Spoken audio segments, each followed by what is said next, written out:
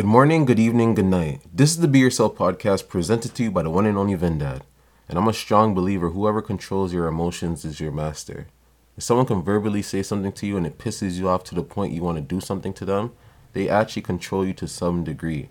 It's like just like when you have kids or nieces and nephews and all that type of stuff and you see how mad they can get you and you're just like, what the fuck is wrong with this person? Or even if you have a girlfriend or if you're a girl, you have a boyfriend or whatever.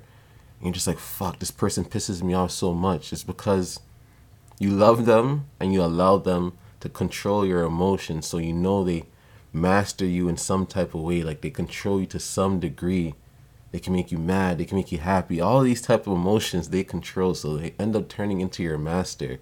So sometimes it turns into like a love and hate relationship. But you learn to appreciate them. And it's crazy though, man. That's why I really try not to make anyone be able to get underneath my skin anymore like I used to. And Beeks and I spoke about on the past podcast, I used to be, fuck man, I used to be so angry so quickly.